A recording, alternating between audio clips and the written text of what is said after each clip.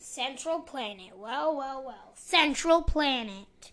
Well, basically, Central Planet is...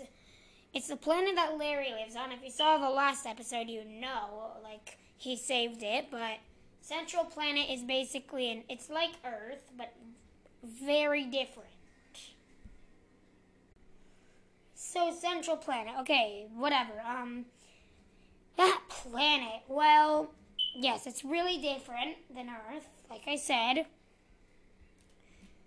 And it's also, like, it's weird. It has futuristic, old, and, regular stuff, from Earth. But it's a bit different.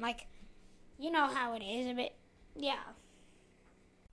Central Planet is where Larry lives, and it's a bit, it's different from Earth, but it's like Earth, okay?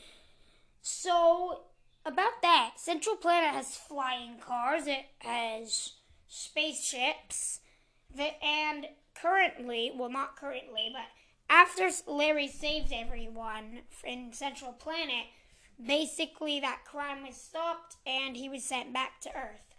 But, anyway, they started building a space station called the Pixel House. Now you will hear about that in the next episode. But Central Planet is Larry's planet, and to top it all off, it's in the same galaxy as Earth.